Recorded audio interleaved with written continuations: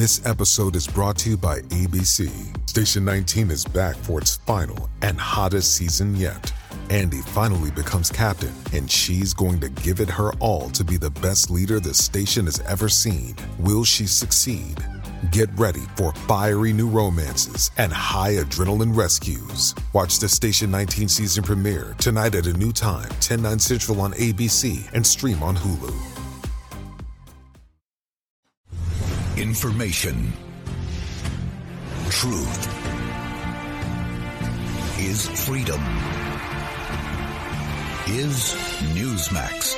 It's real news for real people. They called us deplorables. We're not gonna take it. They shut down our country. No, we ain't gonna take it. They say our thoughts are disinformation. We're not gonna take it anymore. We will not go quietly into the night. You tell them I'm coming. We will not vanish without a fight. And hell's coming with me, you hear? Today, hell's coming with me. We celebrate our Independence Day. This is our response, The Rob Carson Show. Hello and welcome to another edition of the Rob Carson Show. I am here trying to be a full voice, but I got some sort of funk. I've been really healthy since I got COVID. After going to the most vaccinated city in America, I went to New York City for last December, and I'm assured that everybody there's no COVID there because everybody's vaccinated and they got the vaccine passport and the whole deal. You got to have one to get around in the whole deal, and so I go there, and then I come back, and lo and behold, I get COVID. This is kind of funny. Well, my wife, last night I've been wheezing and coughing and sneezing and all this stuff, and she's like, "Are you sure it's not COVID?" I hate to tell you this, but there's other stuff in the world that's not COVID. All right, you can sneeze and not have COVID. All right, you can sniffle, you can have junk in your lungs, and it cannot be COVID. Everything doesn't have to be COVID. Maybe you don't realize this, but there were like 60,000 hospitalizations for, I believe it's kind of. I don't remember exactly what the stat was, but like 60,000 people hospitalized for flu in 2019. And then all of a sudden when COVID came along, nobody had the flu anymore. Well, guess what? COVID didn't knock out the flu. All right? Flu still exists. And oddly enough, this fall they're saying, flu's going to be much worse. Shut up. Just shut up.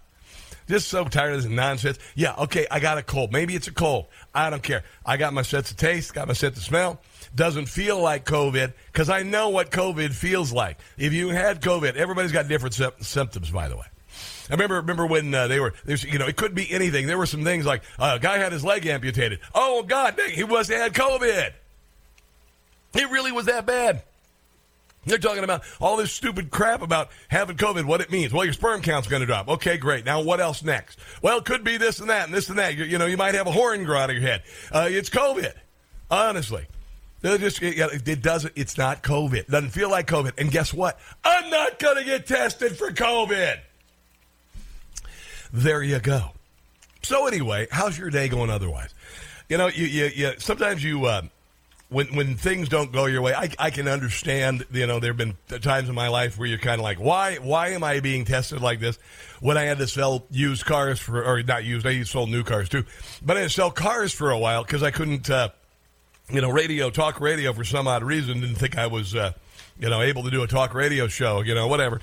And so I had to sell cars for a while. And then Chris Ruddy came along and said, "Hey, man, you're really good. Let's make a radio show and a TV show for you." Okay, cool.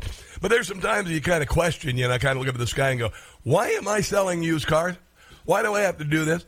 Then this week it was kind of like that. I had some things going on in the computer. My printer suddenly just literally a puff of toner. Just out of nowhere, and toner everywhere. What the hell is toner made of? Once you have one, it's like cockroaches. You see one, if you move something, there will be a lot more cockroaches under it. So I see this poof of powder from the printer for no reason, and then all of a sudden it's all over everything. It's on my hands. I'm like, I can't wash the toner off my hands. And then I lift the printer, and it's everywhere. And then I'm like, what's going on? Then my computer goes haywire. And I find out there are like 40,000 malware things on my computer. I don't know where it came from, but when the mouse starts to move on its own and open programs on its own, makes you kind of go, what's going on? So all of that stuff, and I'm sometimes you'll get into a little pity party. I'm not prone to pity parties, but I'm kind of like, gosh dang it, what the hell? And then I realize what's happening to Donald Trump and his family, and I'm like, I got nothing to complain about. Here's a family, Donald Trump. And listen, when Donald Trump ran for president, he was not my number one choice.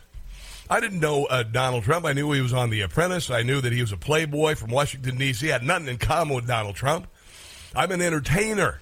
I am a talk show host. I am from Iowa. I grew up fairly poor on a farm. I have no connection with this guy. And then he became the president, and I kind of went, oh, okay, well, this could be good. And then I realized as his presidency went forward, holy crap, he's finally doing what we asked him to. More than George Bush, more than George Herbert Walker, more than Barack Obama, more than Bill Clinton, more than any president in my life. He's this outsider, and he's giving him what for. And I'm like, I like this guy. And then I began to realize as he was harangued constantly from the day he came down the escalator, I went, I wonder why the people who I don't trust the most, meaning the media, hate him so much. And then it became pretty obvious that the deep state, which, by the way, is not only government agencies like the FBI, the CDC, the HHS, the DHS, the IRS, all of those are a cabal that live in Washington, D.C. to enrich themselves and to persecute those who would speak out against them. They also work with the mainstream media and big social media. And every day that I learn more about it, I realize, wow, just wow. The swamp between the government, Capitol Hill, even state governments, the mainstream media and big social media is more corrupt than I could have ever imagined. And rather than being beaten down by it, rather than feeling bad about it, I'm just really done with it all. I'm just done with Marcus of Queensberry rules when you are in an MMA fight. Okay, because that's what we normally do. And if you are down with like Kevin McCarthy and Mitch McConnell, you can do that. You go over there and you just go, well, we'll just engage them with Marcus of Queensberry rules. As, cities are burning down, as they are opening up the southern border, as they are persecuting January 6th protesters, as they are persecuting Donald Trump. I'm just not going to take this crap anymore. I'm not going to be civil. I'll be civil to some degree. But honestly, if I am greeted with incivility, then the gloves are coming off. The gloves are coming off. And I have never defended someone, and listen, it's funny, Liz Cheney, who got stomped by 40 points in Wyoming because she went to Washington, D.C., saying she was going to represent Wyoming, but she really was just a swamp-dwelling creep like her father. Bedded down with the military-industrial complex. And I used to not feel that way about Dick Cheney. And then I did my research on Dick Cheney, and I realized he, and even George W. Bush, I remember I used to have all this great respect for George W. Bush. He stood on the debris of 9/11. He stood there in the World Trade Center. He delivered a speech. He spoke clearly for the first time. And then he threw out a pitch at a baseball game, and I was like, oh, man, oh, man. And then I went a little bit further, and I realized now he's pretty much down with everything every swamp-dwelling career politician who's gone to Washington, D.C. has done in the last 50 years. Same old crap. Same old stuff. And Donald Trump comes into office, and I see, oh my gosh, after studying this for many, many years, and I began really studying politics in about 1989. You know the story. I started writing for Rush Limbaugh, and I really became, very, very conversant in politics, and began to realize now it's going on, 33 years, that, I'm right. I get it. I see through all of this nonsense, and I see that right now those in power realize that everything is on the line right now. Every one of their dreams is on the line right now. Every one of the dreams of the class of 1968, making us into a Marxist utopia, is all on the line right now. That, and also all of this cabal in Washington, D.C., that where, by the way, 7 out of 10 of the richest counties in America exist. And by the way, there are no manufacturing plants largely in Washington, D.C., no car manufacturing plants, nothing. It's all your money. And they all realize that if Donald Trump succeeds and he changes Washington, D.C. like he began to do when he was the president the first time by getting rid of 2 regulations for every 1 new regulation, the only issue I had with Donald Trump was he was not a hawk on spending. He kept the spending going. But he was a hawk on defense. He was a hawk on trade. He was a hawk on China. He was a hawk on Russia. He did all of the things we said he was going to do, and he did it well. And the swamp hates it.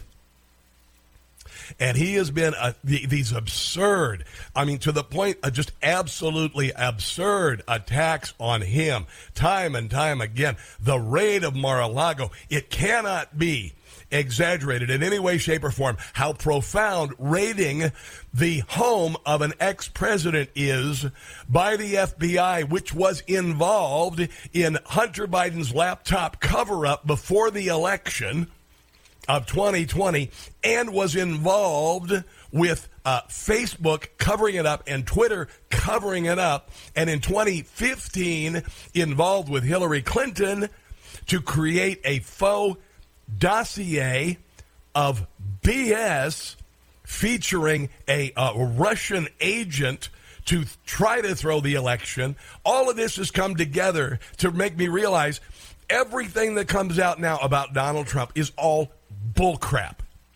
This Letitia James, the AG of the state of New York, from the get-go had it in for Donald Trump. She still says that he was not elected fairly. She is an election denier. She still is, and she ran on being an election denier. She ran on Donald Trump stealing the election, which is a lie. And I got to tell you, if you say anything about the 2020 election, you will be stricken from Facebook, you will be stricken from Twitter and YouTube, and they've been doing it for years. But she was able to do it. This wretched, awful woman who is weaponizing the legal system to go after someone she disagrees with from day one. Here is her, this is the day that she was sworn in. We must do our job to ensure that the man currently occupying the Oval Office is held accountable to any and everything he has done. Okay, she is assuming that there's some sort of criminality by him just existing. There is no trail of it whatsoever. By the way, for those who want to know, every single year in the state of New York, Donald Trump has been audited. It is punitive. It is meant to do exactly what they did at his home in Mar-a-Lago, to do a blanket search for anything, any line in the tax return that could take him down. That's been happening to him. It happens to Sean Hannity. It happened to Rush Limbaugh. That's why the hell he moved out of New York, by the way. To compromise our values and the trust and the safety of our state and our union. Because we know here in New York, where crime is absolutely destroying the state, where people are leaving in mass. A man who succeeds by tearing others down, who gets rich off the backs of others. He hires a lot of people, unlike Joe Biden. Whose hateful rhetoric is poisoning our democracy. I believe Joe Biden called us fascists and enemies of the democracy. Stands as an affront to all that I believe in. Yeah, well, you know what? You are an affront to your office, my dear. Now, I've got a bunch of thoughts on Letitia James. I've got some more audio on this, audio from the Trump family, audio from Adam Dershowitz. I'd love it if you'd call in as well. 800-922-6680. We've got this. We've got this unbelievable gender transition industry in the country that must be shut down now. It must be shut down now for the sake of our children. We will get to all of that. This, my friends, is a Thursday edition of The Rob Carson Show.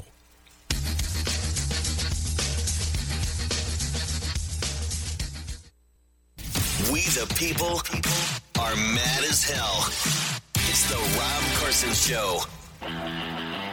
Trump and the Trump Organization repeatedly and persistently manipulated the value of assets to induce banks to lend money to the Trump Organization on more favorable terms than This is Letitia James, the AG of New York, who's a political tool. would otherwise have been available to the company. He did this with the help of the other defendants. Those evil children of his. His children, Donald Trump Jr., Ivanka Trump, and Eric Trump. Yeah, here's the thing. If you're a real estate baron like Donald Trump, who parlayed $1 million loan from his father into billions and billions of dollars in hotels and employment and taxes and all that stuff, you can't just lie to banks. Because here's the interesting thing. I'm going to be Donald Trump. They got my hair going here. Hello, bank. I am Donald Trump, and I want to borrow $500 million to build a casino. And the banks go, well, what do you have for collateral? Well, I've got this property and this property and this property. I'm going to go ahead and say that Mar-a-Lago's worth $1 trillion. Well, Mr. Trump, if we're going to give you $500 million for a new casino, we need to make sure that Mar-a-Lago's really worth $1 trillion, like you just said.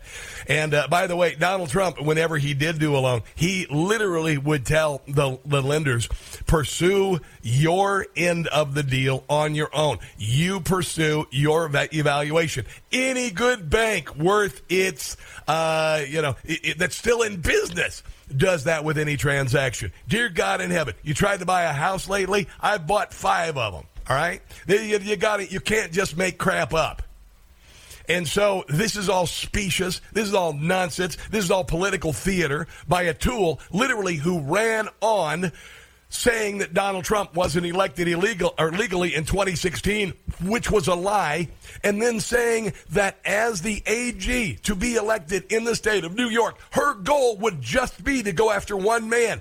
She didn't say any charges. She didn't say, here's the criminality. That's what she ran on. And if that's the country you want to live in, then go freaking live in that country, because that is acceptable. Because if you allow it to happen to this man, then it can happen to your rear end. It can happen to any of your candidates. If an AG runs with the sole purpose of just going after a person or a group of people they disagree with financially or politically, then that is a sick, sick place to be. Because when you're on the wrong side, when you're on the receiving end, your life could become complete hell, and you could probably end up in prison for nothing.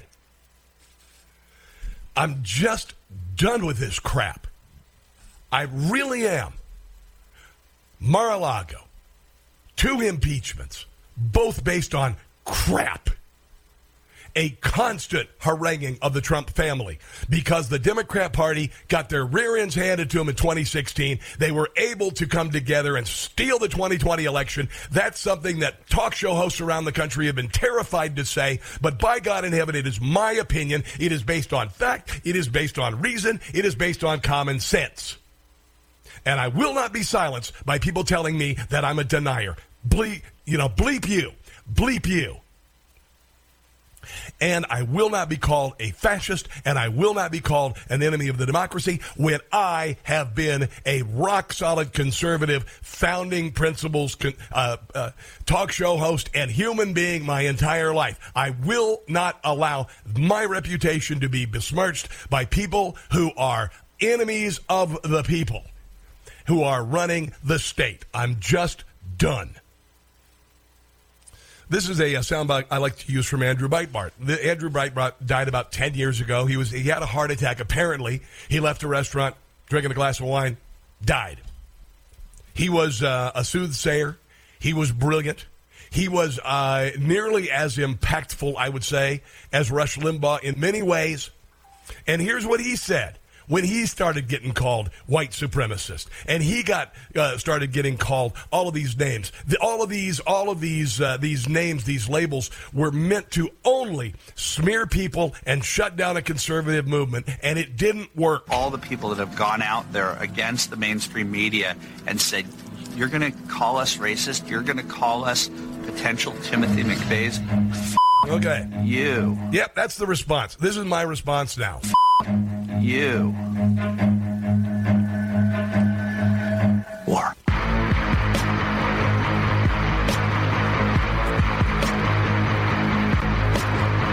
Should I let the music go? No. November the 8th, just bring it. I'm ready. I'm voting in person. I'm not voting early. I'm voting in person. I'm going to bring my phone with me. I'm going to bring my ID with me. If I see anything that I perceive as cheating, stuffing ballots in ballot boxes, I'm going live on Getter right here on the phone and reaching 50,000 people to start.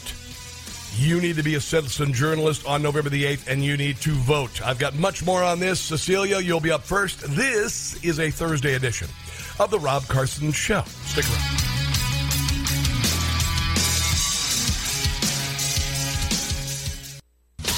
Joe Biden's first year in office summed up in 3 words. Welcome back, Carter. That's not right. It's not fair to us. And honestly, it's not fair to the world. It's the Rob Carson Show. Yeah, I'm just kind of done. I'm done playing. You know, it's funny. The Trump voters, Trump supporters have never been violent. Never have. You go to a Trump rally, we all know this. They clean up after themselves, unlike Antifa. I was in Washington, D.C. when Occupy Wall Street came around, and I was down. I told you the story before. I went down to host the Turkey Trot for charity. It was a 5K or whatever the hell. And I hosted it, and, I did it every year, and it was wonderful. I loved it. And there was Occupy Wall Street down by the park where I was, and it was filled with all these tents. And they literally, these scumbags, they had to have rape tents for women so they wouldn't get sexually assaulted by the losers who were being paid by George Soros for this faux movement. Occupy Wall Street had no goal whatsoever. It had no principles whatsoever, just an excuse for morons to get together. Before Antifa, by the way, they became Antifa eventually, and then Black Lives Matter and all that crap. But anyway, I remember going down there, and I'm like, okay, I'm ready to go. I'm hosting the Turkey Trot for charity. I got my sweats on, and I got my son with me, and all of a sudden this jerkweed comes up and assaults my son verbally for just being there and being, I guess, white. I have no idea. And then I can smell pot wafting from the encampment. I'm like, these are good people. These are quality people. They've certainly taken their time off their job to come down here and protest something meaningful. And that's the kind of crap we've had to deal with for a long time. And the left has kind of allowed that crap to happen. And then now they've shifted to just persecuting those who are conservative or right. This has happened forever. It's just they've taken the gloves off, and I'm taking my gloves off too. I'm just done. I'm done nonsense. Let's get to November the 8th. Let's haul their arses out. And then I swear to God, if I have to go to Washington, D.C. and talk to Kevin McCarthy, they have got to start getting rid of people. Hell has to be paid for this nonsense. People in the FBI, the DOJ, people in the Democrat Party, people in the Republican Party, people in the DHS. Alejandro Mayorkas, number 1, hauled out in shackles, tried and jailed for the breach of our border. That is a treasonous act as far as I'm concerned. You're being inflammatory. No, I'm not.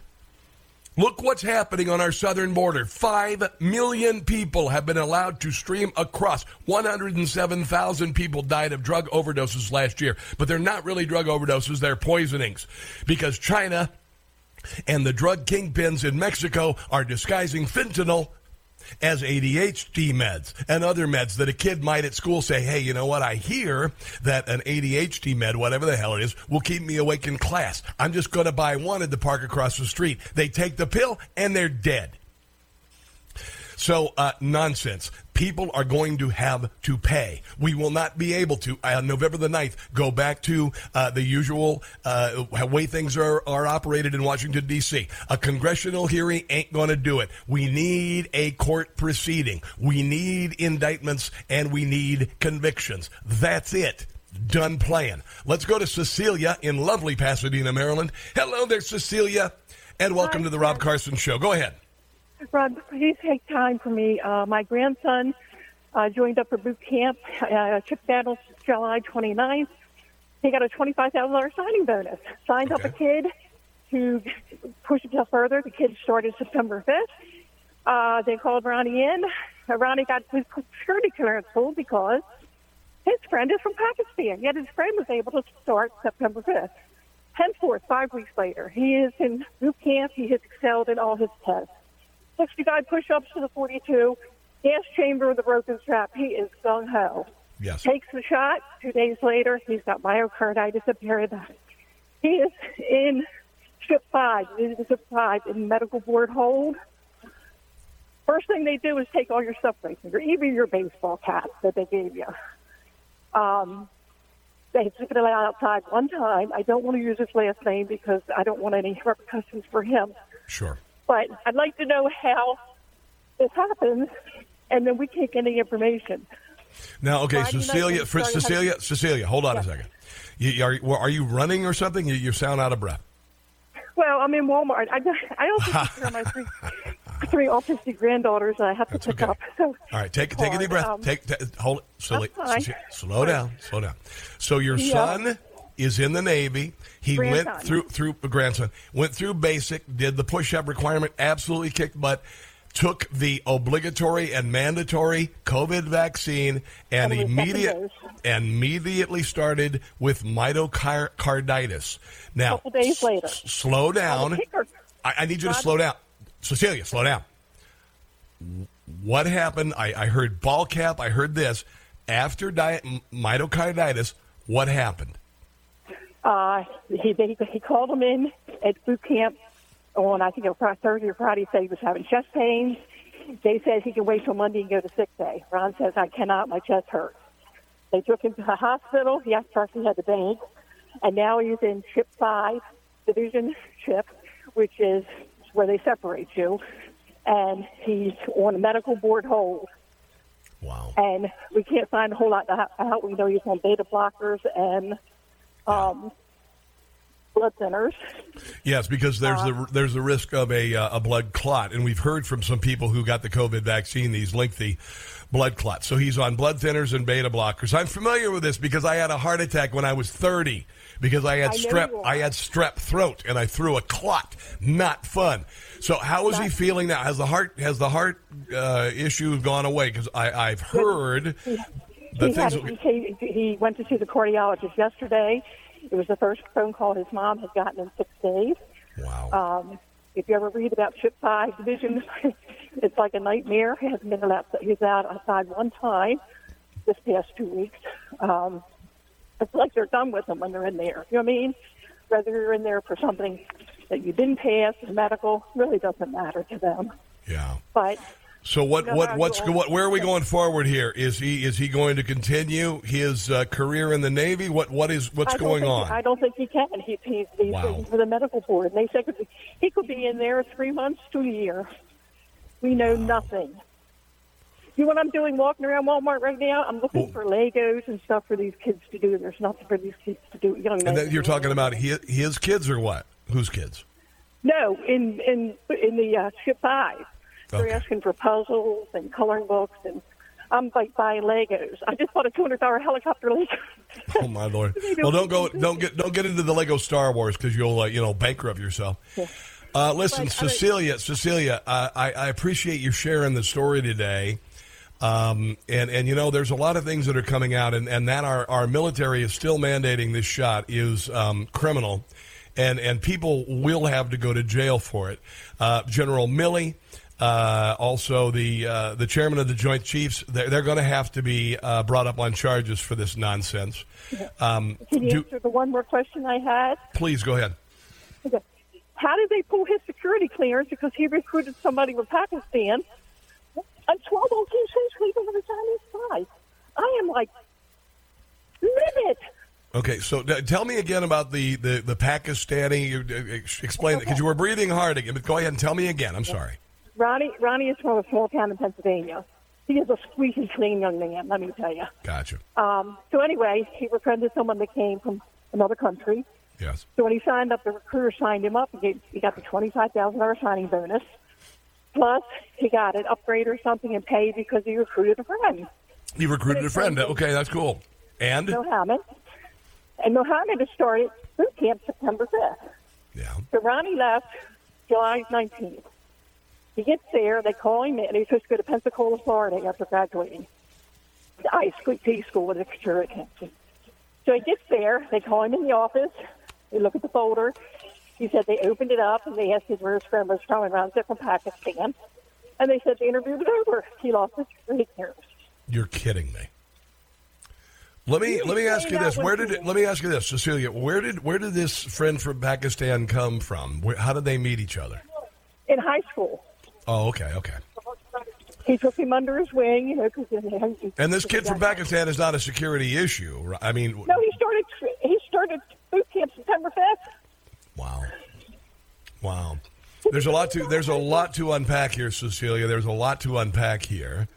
How do you think I feel? If I don't have a stroke, I'll be surprised. Yeah. Well, what you need to do is just calm down. You need to breathe. I absolutely understand where you're coming from. I can't imagine the stress you are feeling right now. I know the feeling because my children decided to get the vaccine, and I worry. I worry about these things, and I hear more and more stories about people dying, young athletes dying. I heard a 20-year-old just died. There was oddly enough, a drag queen performer, 22 years old, died on stage the other day. 22 years old. Do me a favor. My running perfectly healthy. I know. Well, do me a favor. I understand. Can I tell you one more thing about your famous saying? Go ahead. How you got me listening to you? No. When you were on Newsmax and you were doing the 2020 riots and this breaking in and entering thing, and she was carrying the cheesecake. Because I'm not sure, but I think she was stealing the cheesecake. I said, you had me there. Oh, good. Yeah, well, I'll just say, and to those who are listening who are concerned about Cecilia and her family, pray for them. Cecilia you got to hang in there, and you got to stay sane in the moment. You got to stay calm in the moment. And I know you've got this within you because you're a grandmother, I do believe overall when all is said and done about all of this nonsense, that good is going to win. Good is going to win. But, as soon as you get your grandson home from the Navy, I hope that, I know your family will take care of him and hopefully can find a new direction in life. And hopefully after this election that the powers that be in our U.S. military that are working very, very seriously to try to destroy the military and ruin it and make it weaker, that they will pay for what they've done. Cecilia, just hang in there and call back and follow up with us, okay? Hey, thanks for taking my call, Rob. God bless you. While you're at Walmart, go for the little yellow stickers. Seriously. Oh, get those little yellow stickers, man, because the pizza's on sale on Thursdays and Sundays. It's the best. Today's the day. You can get the deli sandwiches and the pizzas and the bread stuff on Thursday, and the salmon. Yeah, look for the yellow stickers. Oh, Rob, I listen to you all the time. Thanks so much for taking my call about my Ronnie. God bless you. God bless you, girl. All right. Unbelievable. Yeah, you know something's wrong. I know something's wrong. In your heart, like for instance, I'm just going to use this as an example. You're married and your husband comes home and he's got a pair of other women's underwear in his pants. He smells like perfume. He's got a condom in his wallet. And you go, what the hell's going on? And you see a series of texts on the phone that say, oh, you're so hot, I want to do you, blah, blah, blah, blah, blah, don't tell your wife about me. And you say, what's going on? And he says, clearly you are being fed some disinformation. Clearly someone is trying to mislead you. How dare you use this sort of, you know what I'm going to do? I'm going to ban you from speaking in our house about this. I'm going to ban you from even bringing it up. That's kind of what's going on. That's why when I say about the election, I got tired of gathering all this material. I've got reams of material about the election of 2020 and all the stealing and all the affidavits and on and on and on and on and on. And I get tired of having to defend what should be common sense. So I just say, you know why I think the 2020 election was stolen? Because I'm not stupid. You know why I think COVID was overblown? Because I'm not stupid. You know why I think that a lot of people made a lot of money on the COVID vaccine and didn't give a rat's behind about those who were getting the vaccine? Because I'm not stupid. Marcus of Queensberry rules. Right there. MMA fight from now on. Let's take a break. I've got much more on this. Letitia James, including Bill Barr, who's trying to sell books. But he even says it's a witch hunt. That's coming up. You are listening to The Rob Carson Show.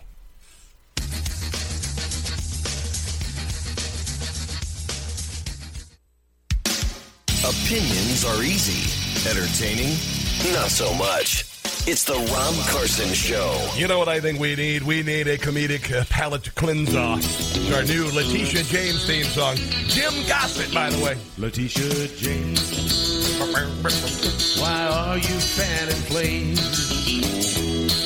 Your suit against Trump is a travesty. You're a hack with a law degree. You should hang your head in shame, Letitia James. Letitia James needs to stop playing games. Her farce will backfire soon, and she'll look like a big buffoon. Yeah, pretty much. And New York will put the blame on Letitia James. She done. Stick it up. Letitia James. Thermometer in her. Your suit against Donald Trump is a waste of time. Listen up, I got some news. You got no case, you're gonna lose. I hope Trump countersues Letitia James. Letitia James. How is that no cash bail working out? New York. That is fantastic. Oh, my God, that is fantastic. Jim Gossett, 2 S's and 2 T's. He came up with that this morning because he's a freaking genius. If you want to have that song, you want to be able to share it with others, it'll be on the podcast today. It's called the Rob Carson Show Podcast. Wow. And you want to hear how cartoonish and buffoonish this toad is, this Letitia James? Listen to her. She must have had, I'll bet she was sitting on this line for the longest time. And she was convinced that when she said this line, that the world would stop and the presses would stop and people would listen and they would turn to her and they would say, what a work of genius. It's like in the movie Christmas Story. When the little boy, I'm drawing a blank on his name, he's in class and he presents his essay to the teacher about the Red Ryder BB gun, and he is convinced that it is going to be the greatest thing that she ever read. And in his fantasy, she holds it up and goes, A+, A+, A+. It is the greatest piece of literature I've ever read in my life. And then he woke up and realized, oh, no, not really.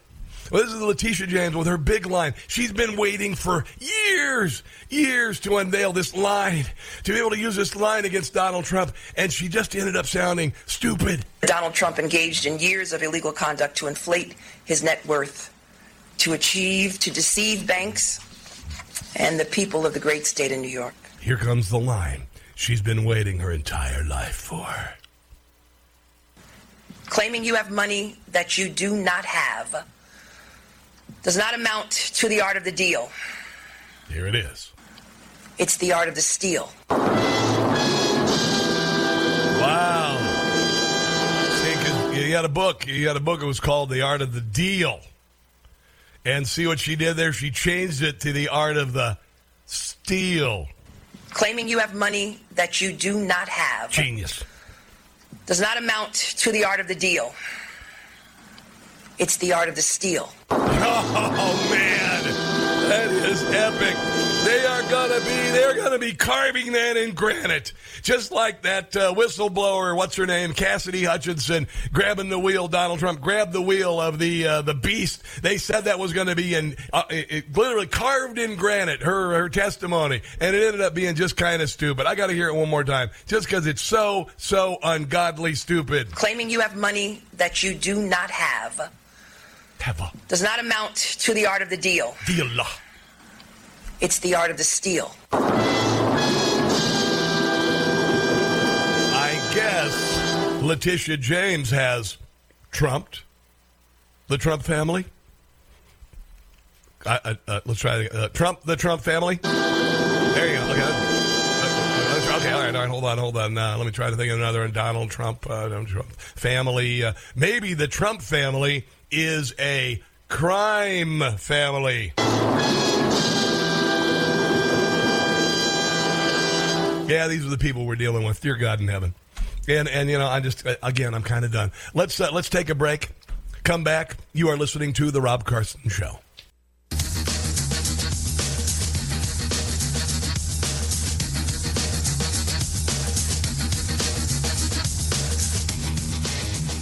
Rush Limbaugh shared his comedy for years. Now you'll hear it here. It's the Rob Carson Show. It is the Rob Carson Show, hour number 2. of the show. And we've got much on the table, including a special guest, actually, at the bottom of the hour. He's going to be joining us, Bruce Lavelle. And Bruce Lavelle is a longtime advisor and appointee to President Trump, former senior advisor of the Trump 2016 and 2020 campaign. And he's going to talk about Letitia James, who's the AG of New York, who ran for the AG of New York originally, saying that Donald Trump was not the president of the United States, that there was fraud involved in the election. That was disproven. Of course, we know that the fraud came from Hillary Clinton, the FBI. And Michael Steele and Igor Danchenko, and they tried to throw the election then. But anyway, the left parroted this lie for 4 years about the election steal. And then when election steal actually happened in 2020, they said that any criticism of the election was verboten. It was misinformation or disinformation. See how that works? She actually ran on election disinformation and misinformation, but that was cool. And her entire platform was going after Donald Trump. There were no charges. There was no illegality. She just was the AG who was going to go after Donald Trump. It sounds kind of like what Joe Biden's doing right now by calling Trump supporters, MAGA Republicans, fascists, by calling MAGA Republicans enemies of the democracy, by calling us white supremacists, by calling Donald Trump all these names, the exact same modus operandi, which, by the way, has been used in third world hellholes for decades. For decades. But you know what? That bleep ain't going to fly here, kids. Not going to fly anymore. I want to play a stupid line from Letitia James yesterday. This is a class action lawsuit. So she's going to try and get $250 million, I guess, as reparations. I'll just go ahead and use reparations to people who may have been, I guess, injured by Donald Trump going to banks, getting loans. The bank saying, hey, you know, your finances are in order. We have no risk here involved. Let's go ahead and give you all the money. And then Donald Trump using the money to build stuff and paying the money back. That's the awful thing that he has done. But here is Letitia James with a line that she's been sitting on since she was elected. And, wow, I would so feel bad if I was that line with her sitting on me, you see. You know.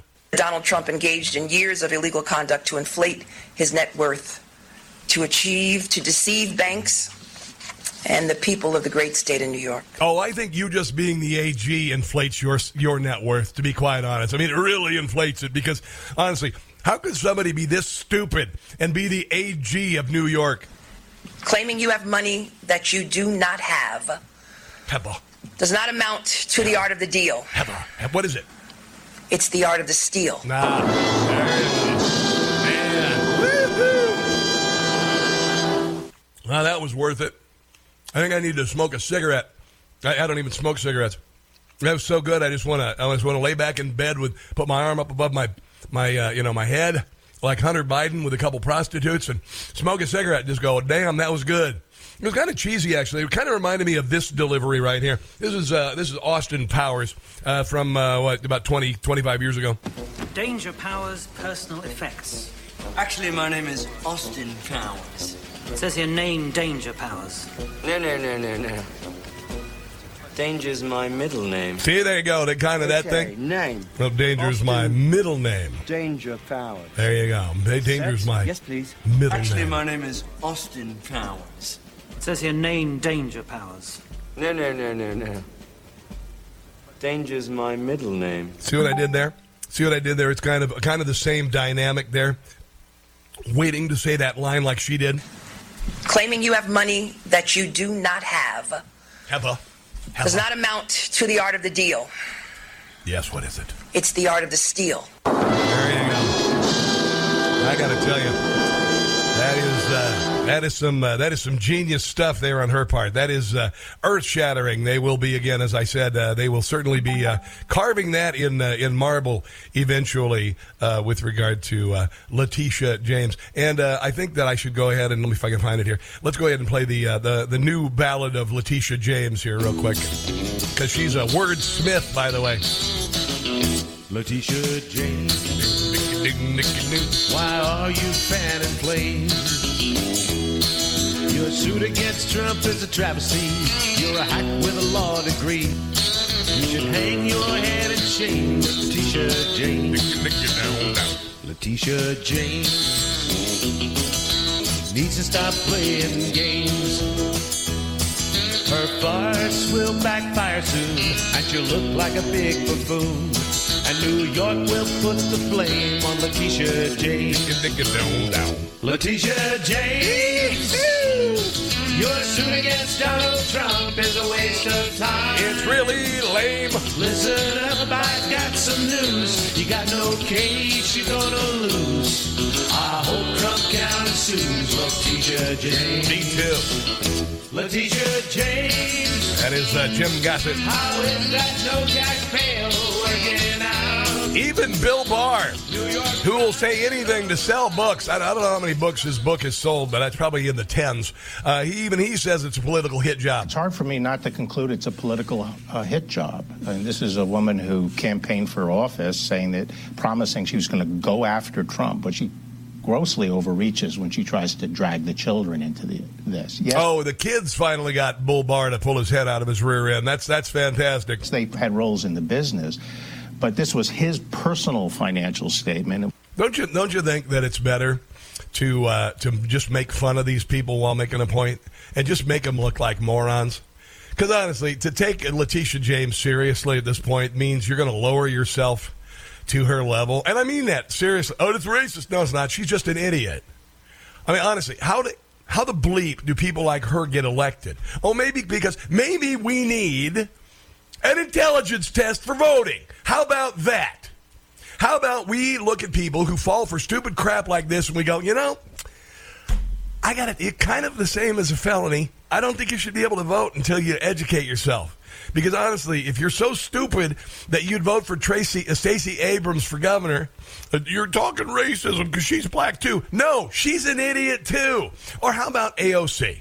She's Hispanic. I know, but she's an idiot too. Who are the people who are voting for these people? We need to go to the root cause, the supply chain. And that is idiots voting for idiots. That's just the way, it's just funny. This is Harmeet Dillon. She is a brilliant legal mind, and she has worked with Donald Trump, by the way. And she has been on panels with me on Newsmax. Of course, she makes me look like a doofus with regard to legalese and whatnot. But here she is talking about the ridiculous civil suit against Donald Trump for loaning money and paying it back. Well, look, as you mentioned, Letitia James came into office bragging about how she was going to get Trump. She seems to be obsessed with him and, denies the legitimacy of his election. And then it took her 3 years to get to this point. And some would say that because she's trailing in the polls in her... Oh, there is that. I see what they're doing. She's doing a little pole dancing. Race for Attorney General, this is time to help... Meaning she's doing something to affect the polls. It's completely different. Put your dollar bills away. Boost her ratings. And that's really what this is about. Hunter. So you're correct, Tucker. She could not find any crime that she could indict President Trump for. She has referred this matter to the Southern District of New York in case they can find something. But let's look at what she did file on in New York State. Let's do that, shall we? Fraud has a 6-year statute of limitations. So they're really basically focusing on things that happened before Donald Trump. She needs a soundbite. She needs something for the polls. That's like Joe Biden. He's doing the same thing. He said the other day that the pandemic is over, and he did that for a soundbite. But they want to keep the same restrictions and stuff. It's called having your cake and eating it too. And I think Letitia eats a lot of cake. Became president, and his family members got involved in the government, like Ivanka Trump. So they're really looking at very stale old stuff that nobody bothered about until this time.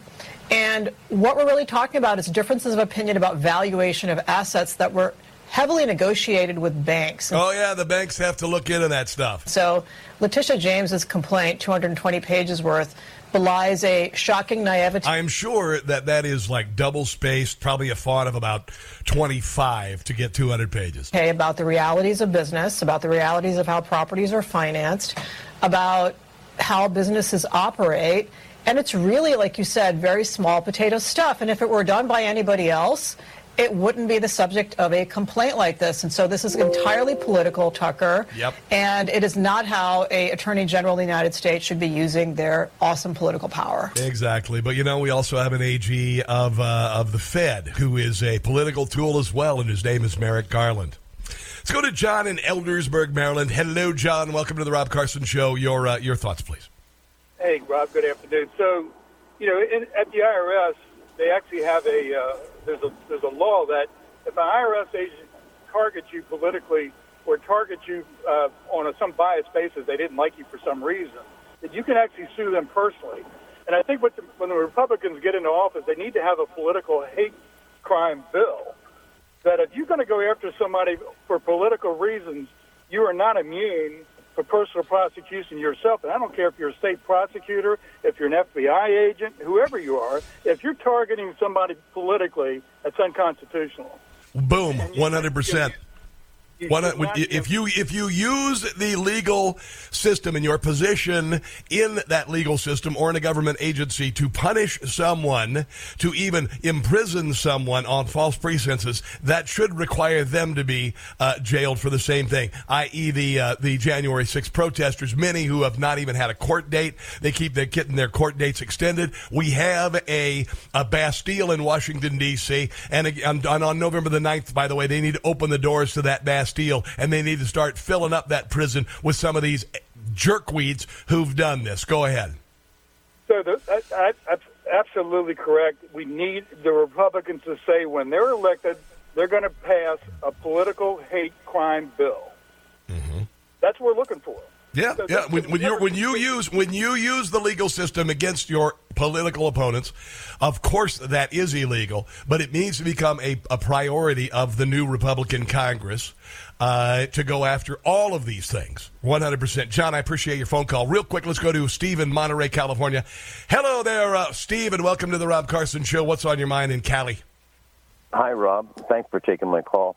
Yep. You know, about Trump versus the deep state being a bigger threat, of course it's the deep state. And this election was rigged by the deep state, and no one can deny it was rigged by the media's thumb on the scale. And we've got a governor here in California that has traffic lights or traffic cameras every half mile on a 50-mile stretch of road, making about $700 million a year off of that. And the signs are so incongruent and just miscombobulated, it causes accidents. Okay, now which no, hold on, Steve. What road are you talking about? I don't live out there. Tell me about it. In California, it's the road between Oakland and San Jose on the east side of the bay. Okay. Okay, that's just an example of where Pelosi's nephew is taking us. Big state surveillance, prison state, okay? Yeah. And Trump, with all of his flaws, and boy, he's got a lot of flaws, okay? Yeah, I know. But I know this sounds incredible, but I did more to get him elected than even Rush Limbaugh.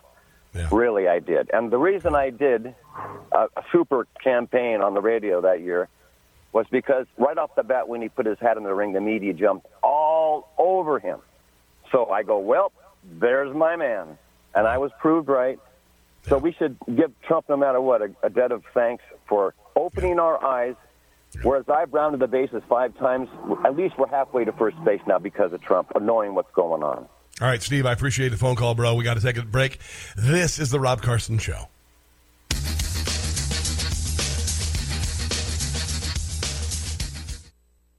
Democrats shut down our businesses and schools. They forced us to take a vaccine, and now they want our vote. Yeah, I don't think so. It's the Rob Carson Show.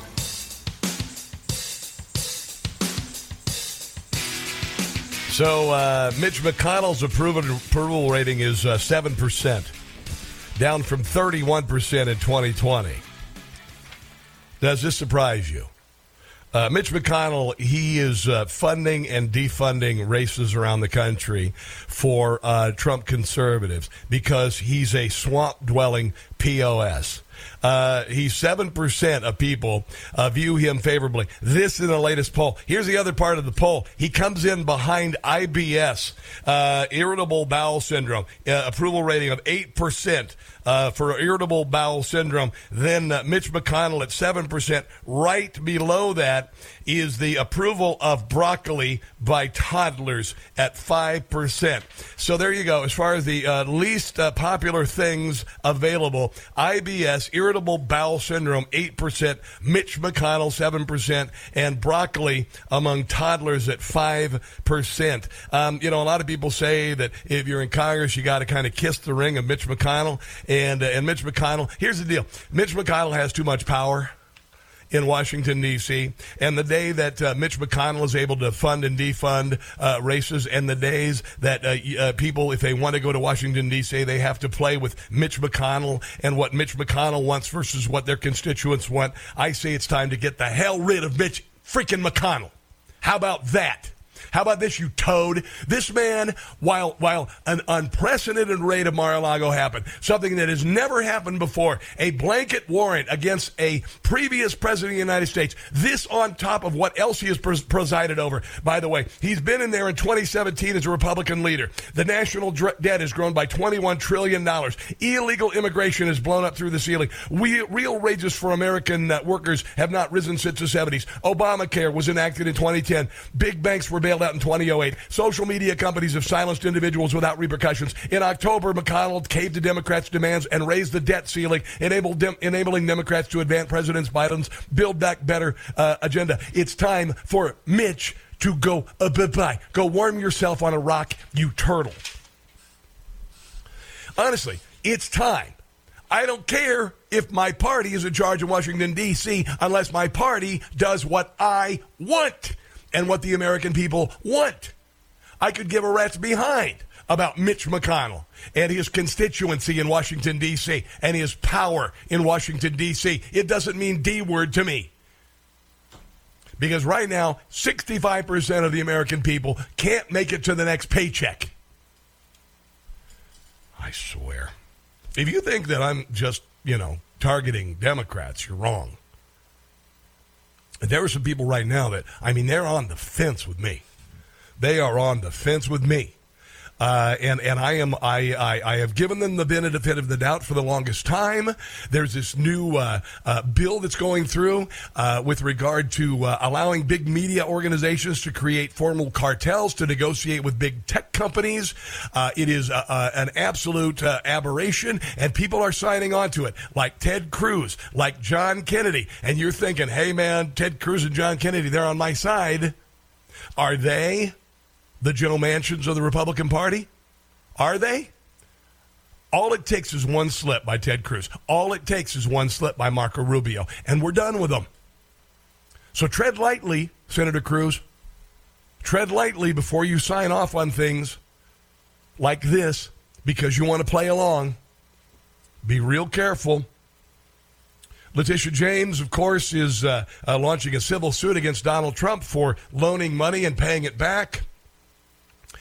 Here is Alan Dershowitz on Newsmax, I believe, with Greta von Susteren last night. He's a lib, and he says it's bullcrap. She won't be reelected. So her whole electoral prospects turn on this. This is not a strong case. Let me tell you why.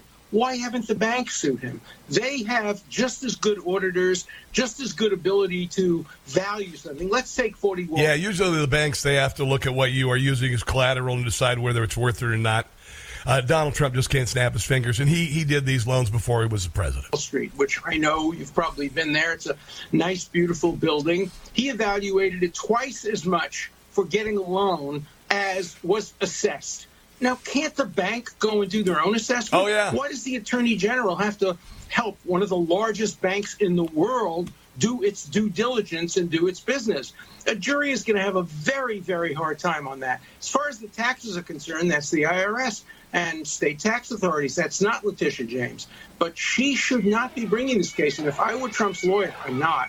But if I were, I would be making a motion to recuse and disqualify her, to turn the investigation. Well, yeah, she should have been recused from the get-go because she ran on going after Donald Trump. She literally ran for office, and she also ran on the big lie about the 2016 election. Bruce Lavelle is going to be with us in a few moments, and he's going to talk about this witch hunt.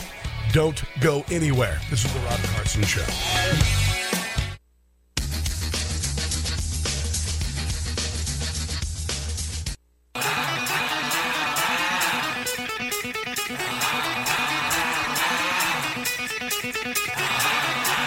It is the Rob Carson Show. We have a special guest who knows of loans, commercial loans, and business like Donald Trump has been doing for decades. He is Bruce Lavelle, longtime advisor and appointee to President Trump, former senior advisor of the Trump 2016 and 2020 campaigns, and he joins us on the Newsmax hotline live from Atlanta today. Good morning, sir. How are you? Hey, Rob. Thanks for having me. I got to tell you, I want to play this soundbite. This is Letitia James yesterday announcing a class action lawsuit against Donald Trump for loaning money and paying it back. Claiming you have money that you do not have does not amount to the art of the deal. It's the art of the steal.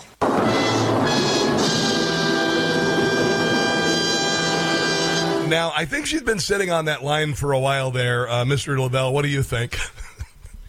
Well, it's just, well, there's one thing about her, and thanks for having me. Yes, sir. She kept her promise, obviously, all during her campaign. That was her main campaign. Yes. And she said, I'm getting elected, I'm going to go after Donald Trump. I'm going to go after Donald Trump. Yeah. And, the sad thing about it is that I know where this is coming from. Yeah. A lot of this disinformation, if you want to call it, or where she's getting fed is weak Michael Cohen. Okay. And he's the one egging along, got her gassed up, making claims that he knew so much about the Trump organization. And he's the one that's feeding her this garbage. Gotcha. To get her to play on this. You remember she mentioned his name during the press conference. Yes. And then he's in turn sitting here, I got a shout out. First of all, Michael is a compulsive liar, number one. Number two, he's a convicted felon. Yes. Okay?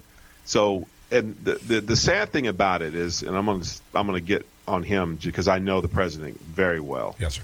Is that Michael Cohen was hired to be an attorney to work in the Trump organization for 10 years. His job was to be the attorney, whether it be some regular tenant acquisitions or merger, whatever it could be. As an attorney, you weren't hired to come in and trying to do side deals. The side deals is what landed him in prison. Gotcha. And remember, the ones who generally get in trouble, are the ones who are trying to profit off the relationship of Donald John Trump. Look at who has gone to jail. Look who's gotten into trouble. Remember, Donald John Trump ran on a campaign, and he's still to this day, he ran on a campaign of not being beholden to pay to play. So I guess evidently people thought he was just saying that, and it's like, oh, well, that's just a regular campaign speech, blah, blah, blah. No, he kept his promise.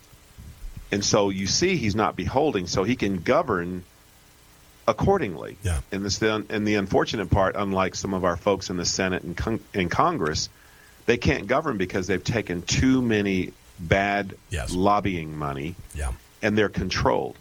So this puppet, Letitia James, is being run by Cohen through bad information. He's claiming to know this and know this and know that. Yeah. He's got her gassed up. She's going after on a civil. Remember, when something like this transpires, when law enforcement or anything gets involved, someone has to submit a complaint. None of the banks, no lenders have issued a formal complaint. Gotcha. So now we're on a fishing expedition. And the other thing, as the president said on Hannity, and I've built shopping centers, and I've done everything from land disturbance permits all the way up through from the civil engineering aspect to the construction of the steel to you name it, turnkey. And when you submit financials, I don't care what you put on there, the bank will underwrite and comb through your balance sheets. They will look at your bank statements to see what kind of cash flow you're using. You can't fake cash flow reading bank statements. You can't fake it. Either you have it or you don't. So when it goes through underwriting, and trust me, the banks are not in the business of losing money. They want to make money, and they want to do good loans. Yep. Okay? That's how they make money. Now, obviously, the bad loans were the subprime and derivatives in 08, which caused a catastrophic downturn in the market, giving people with 400 credit scores loans. Yes. And that's part of where this came from back in 08. So in terms of being solvent, these institutions, they look at, because they are beholding to their shareholders, to make sure that they do good quality loans, the best of their ability. Yes. Now, economy changes, anything can change, famine, shutdowns, anything can change, obviously, okay? But you want to be as solvent as possible, and how you do that is how strong you are in your cash flow, how strong you are on your guarantees as it relates to guaranteeing these particular loans. So none of the banking institutions has summoned Donald John Trump or the Trump Organization and says, hey, this isn't right. It's the Attorney General on a fishing expedition. Yeah. And let me tell you something. I'm going to tell you, I've been on a bank board. I know how this works. Yeah. They're not going to sit over here and just start getting involved in your political craziness.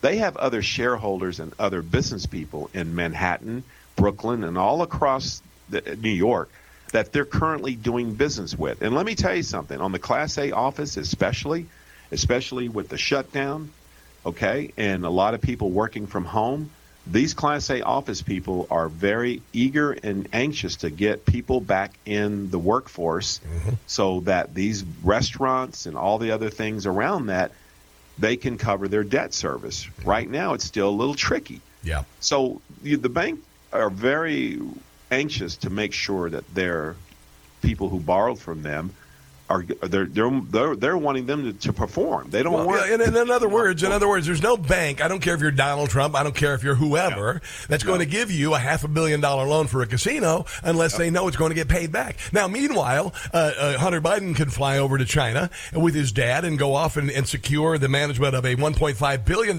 hedge fund without any investigation whatsoever, just knowing that you have access. I can't think of a more obvious comparison with regard to capital and entrustment of capital in someone for political reasons versus Donald Trump, who wasn't even the president at the time. And you must, and since you know so much about banking, Bruce Lavelle, there is no loan. There's no institution that is it's such a buddy system that they would give Donald Trump, a $500 million loan or whatever the loan is, unless they knew that it would be paid back. There's no amount of political capital that could make up for the money that Donald Trump is loaning. You need that money back. Yeah, and just for the listeners, the unfortunate part after the 2008 crash, obviously, when I mentioned the subprime and derivatives and giving people with bad credit 30-year amortization loans and et cetera, LIBOR loans and stated income is what got us in this mess. Yep.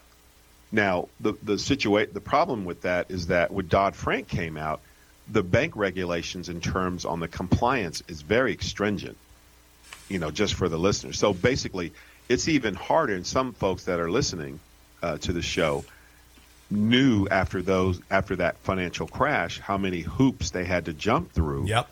In some instances, they were required 2 appraisals within a 90-day period just to make sure that asset was exactly what it was. It wasn't inflated. So I say this to say, in all defense of Donald Trump and all business owners that are listening, there's so many checks and balances, especially after the 2008 crash. Yeah. It's very hard to pass off some information to get a loan without it being scrutinized. Yeah, unless of course you're dealing with communist China and you are selling access to the president of the United States. Yeah. It really is quite stunning. And I got to tell you, Bruce Lavelle, by the way, I got to tell you that yesterday I was mad. And then once I began to digest the ludicrosity a word? I think it is, of this suit, I began to laugh. And then I heard her press conference yesterday where she said that line about the art of the steal. And I went, you can't be serious. So where does this go? How do you suppose this will be treated in court, sir? Well, it's obviously she's not going to win. Okay. It's going to be egg and shame on the state. And then the sad part about it is, real talk. I've served on community improvement boards. I've been in all types of transportation board. I've been on everybody's mama's board. You get older, you get invited to all this. But let me tell you something. Gotcha. The number one antidote for a great economy, a great neighborhood, a vibrant area of great development is public safety. Mm-hmm. All the efforts that she's putting on Chasing Waterfalls is one of my favorite songs from TLC. Oh, yes. One of my neighbors was on that group. But, why of all the efforts tying up taxpayers' dime, chasing waterfalls, this effort needs to be on putting criminals away who are terrorizing New Yorkans and is causing, watch this, causing the economic uncertainties in New York. Because remember, people are not going to spend money. They're not going to go out. There's no commerce moving when they don't feel safe. So essentially, it affects the balance sheet. It affects the sales tax and use from merchants as myself. There's 30 million small businesses in the country, Rob. We make up 62% of the GDP. Mm-hmm. So if you have a neighborhood or a community that's interrupted coming out of the pandemic, and now you're chasing this and tying up all your assistant AGs and resources on Michael Cohen's word and all these other clowns, when the bank or no institution or anyone has come forward and says, you know, the Carson Incorporated company, they cheated me, hypothetically. No. So now here we go on another fishing expedition. So if anything, and all the New Yorkans, if you're listening, you need to call for the impeachment of this woman and get her out of there and get somebody in there. And this is why, real quick, local elections count. Know who your city council is. Know who your district attorney is running. Know who your state court, superior court, probate court, school board. These local, these elections are so critical because you see the results of what happened when you get a clown in these seats. Now, you'll appreciate this because I remember I wrote for Rush Limbaugh for over 20 years. I did a parody of Waterfalls by TLC, White Waterfalls, about Hillary Clinton and Bill Clinton, by the way. I think you'd appreciate it. I'll have to get your email and send you a copy of it. Oh, cool. That'd be great. Let's talk about what's going on in Atlanta. You live in Atlanta, and obviously Herschel Walker is running against Raphael Warnock. Raphael Warnock is a extreme radical. It looks like Herschel Walker, I'm not saying he's the best candidate in the world, but I think he's trustworthy. I think he's genuine. And the race seems to be tightening up with Herschel Walker pulling out in front. What sort of nonsense is the Democrat Party and Raphael Warnock pulling in the state of Georgia with regard to this race? Well, you know, obviously they're digging up one of the things. They dig up the old interview with him and the former wife. He did this to me. He did that, and they cut that sound bite. But essentially, for all the listeners, if you go watch the entire interview, then you'll see it was part of, you know, this is what I went through. This is how I got help. This is where I am now. And I admire the transparency as it relates to, you know, seeking medical help, you know, whether it be alcohol, mental, whatever it is. So it validates the human factor of who Herschel really is. The unfortunate part is that, you know, that's the only thing they can do is attack him on that, because they have nothing really to stand on. And I'm not just singing the GOP fight song. I've been in Atlanta since '88. I know Raphael. My uncle went to Ebenezer back in the civil rights movement in the 50s and 60s. I'm very enriched with the civil rights movement on my dad's side. Yes, sir. So I know all these folks. The unfortunate part is where the issue lies for Raphael Warnock to be called as a pastor and pastor a church to advocate. I'm a pro-choice pastor. You know, you would think like, okay, well, he's a pastor. He'd get a pass by being pro-life. Even the radical left would say, well, you know, no, that's not where he's standing. He's okay with a child coming all the way almost to birth being aborted. And yet you call yourself Reverend Raphael Warnock. I guess clergy, you know, they could sell their souls too, right? Yeah, exactly. And that's my point to everyone. They're flesh and blood like all the rest of us. However, that in itself tells you the core ethics of the person that's sitting in that seat. Bruce Lavelle, we're out of time today, my friend, but I'm really glad that we got to have you on today to give your perspective. I think it's incredibly valuable, and I'd love to have you on again sometime if you get the chance, okay? Yeah, absolutely, man. Thanks for Where can people find you on social media, Mr. Lavelle? Well, I'm on fake Twitter, Bruce _Levell, and Getter is Bruce Lavelle, and of course Truth Social, which is the best, is Bruce Levell, and of course I'm on Facebook, and fraudogram. Yes. Instagram. Sorry. I got you. It is what Listen, it as is. soon as I download all my photos on Facebook, I'm blowing it up.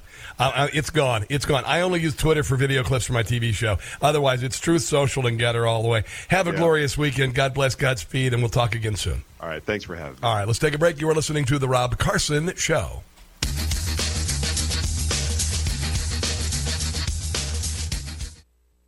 If the left tells you to quiet down, get louder. It's the Rob Carson Show. For the last word on the Letitia James class action suit against Donald Trump, I'll turn it over to Donald Trump. Well, she campaigned on it 4 years ago. It was a vicious campaign, and she just talked about Trump, and we're going to indict him, we're going to get him. She knew nothing about me. I never heard of her. But I saw this woman, I saw the statement she was putting out without knowing anything. Nope. And she said, we're going to get him. That her whole campaign was based on that. And then she came after us. We've been going over this for years. And I actually thought, because our values are really high, the company is great. I built a great company. You take places like this, so many other places that I have like this, frankly. I mean, just among the finest places anywhere in the world. I actually... Now, look at Donald Trump. He'll go into a building that's maybe been neglected, and he'll turn it around. He did that with the Trump Hotel in Washington, D.C., and the Democrats there painted Black Lives Matter on the street, and they vandalized it, and they drove him out of business there. But look at what Donald Trump does to buildings and neighborhoods and cities. And then look at what... people like Nancy Pelosi and others have done to San Francisco, and Ted Wheeler did to Portland, and Eric Adams is doing to New York City. See, that's what turd politicians who are Democrats do when they move in. Donald Trump moves in, he loans his good money, he pays back his good money, and he makes things better. I thought that they would never bring a case, and she brought it. And the reason I thought, because she didn't have a case. I was of the impression she wanted to settle, but I had a problem, because how do you pay something, even if it's a small amount of money, if you're not guilty? This was just a continuation of a witch hunt that began when I came down the escalator at Trump Tower with our great future First Lady, who's done a great job, and people love her. I mean, just real quick, Democrats who are listening.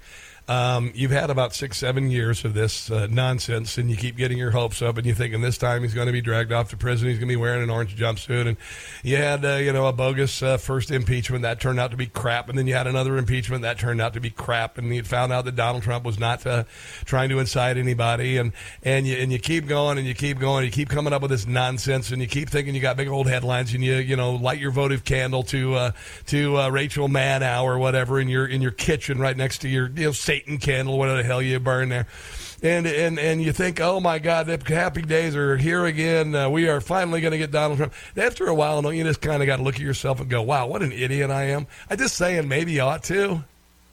Maybe you ought to kind of readjust your hate and anger and all that crap, and maybe just focus on living your life, making your life better, enjoying the freedoms afforded to us by living in this country.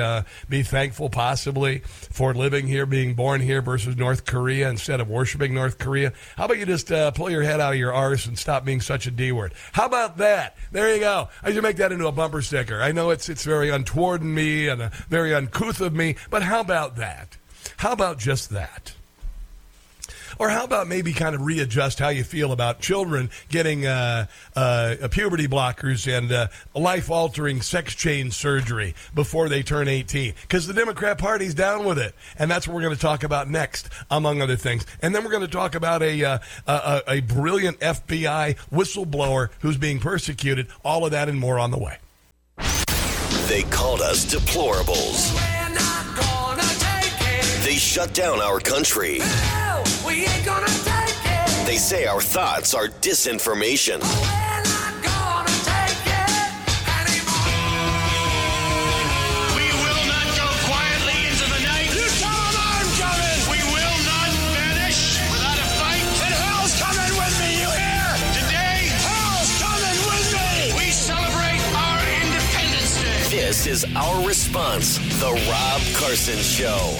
So on the ballot this November is not only Joe Biden, but also transgender surgery on your children, wide open border, wiping off student loan debt, for people who have a better job probably than many do. And while 65% of us live paycheck to paycheck, not even making it to the paycheck anymore. I mean, you cool with all that? You loving life right now? Are you loving what this country is doing to its children and to its schools and to its border? Are you loving that? Do you want more of that? Do you want more of the crime like is in New York City and Portland and San Francisco? You want some? Who really wants that unless you're absolutely out of your stinking mind and you want the country to collapse, which is what the class of 1968 is all about. And you know what? I think we're kind of done with it. I do. Here's our theme song. We won the last election. My campaign was perfection. They stole the vote, and we all know. And now the AG of New York is going after it. They raided Mar-a-Lago. The FBI has got to go. Good. They're not our friend. They are our foe. We're not gonna take it. Come on. No, you're not gonna take it. And you're not gonna take it anymore. This I just have to say. Hillary deleted all her emails, and Hunter Biden should be in jail. Scumbag. You know I am right, and they are wrong. We'll win come this November, and this crap we will remember. Once and for all, let's drain the swamp. I think we need to pave it over. We're not gonna take it.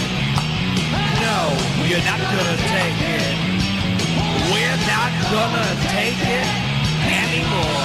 Believe me, we're not gonna take it. I just have to tell you. There it is. That is Sean Farish from Long Island. By the way, Sean Farish, brilliant Trump impressionist.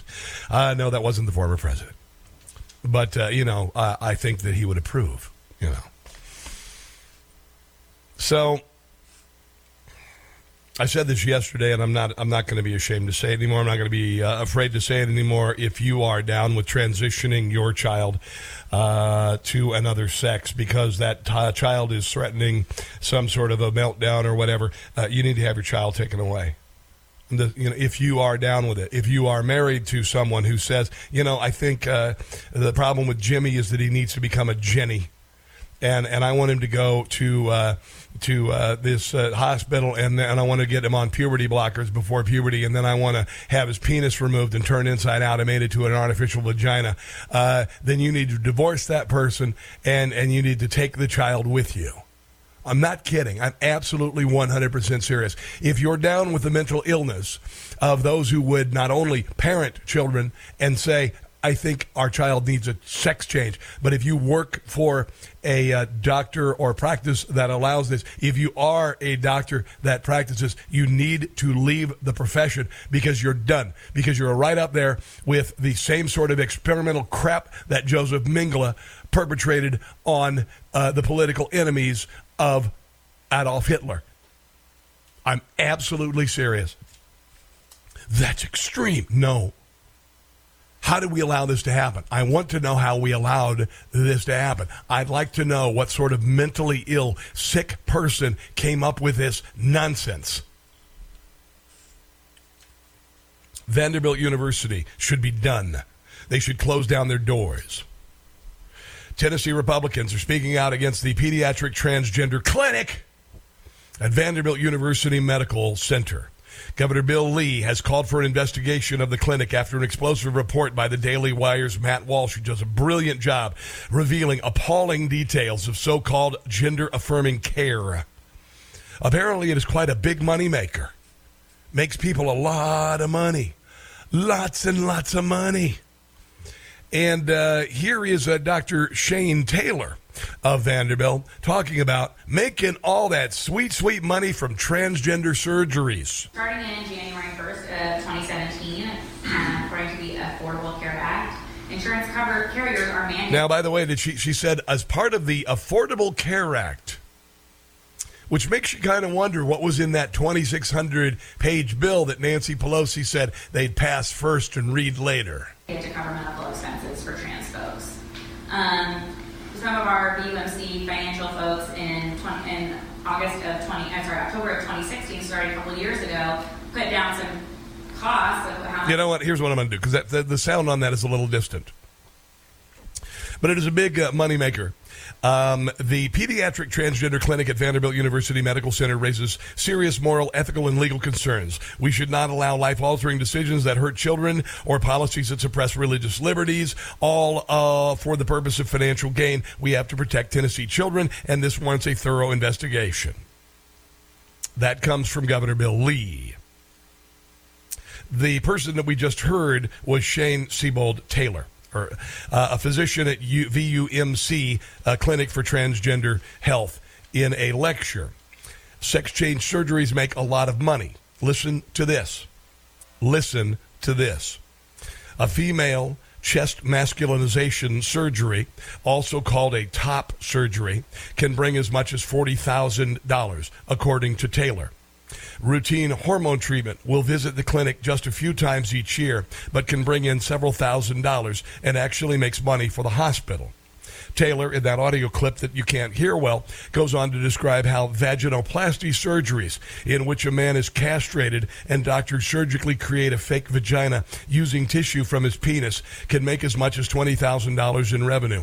Citing data from the Philadelphia Center for Transgender Surgery, she excitedly states that figure is likely an underestimate given costs for hospital stay, post-op visits, anesthesia, and other associated medical bills. Vanderbilt University needs to be shut down. At least this clinic needs to be shut down. This clinic shut down, investigated. Criminality needs to be investigated. People need to go to jail. They need to be publicly shamed. They need to go to jail. And the parents of these horrifically scarred children need to be able to sue them to the ends of the earth. To the ends of the earth.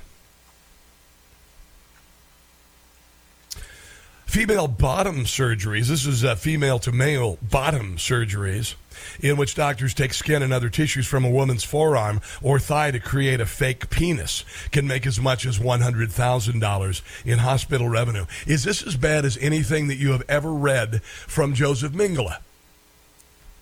Is it? Is it really? Is it as bad? These surgeries are labor intensive. There's a lot of follow-ups. They require a lot of time, and they make money, Taylor told the audience. They make money for the hospital. In a separate medicine grand rounds lecture, Vanderbilt health law expert Ellen Wright Clayton,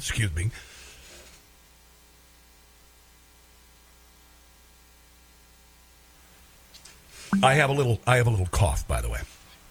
Pardon me. Warns hospital staff that asserting a conscientious objection or performing transgender care would require some consequences for the people who refuse to do the surgeries. So not only are they saying that a lot of money can be done doing this, they're also saying that anyone who disagrees with doing the surgeries at this clinic will be ostracized. Excuse me. I apologize. I've been a little sick the last couple of days. She said conscientious objectors would be accommodated to the extent they can find somewhere else to perform the surgery.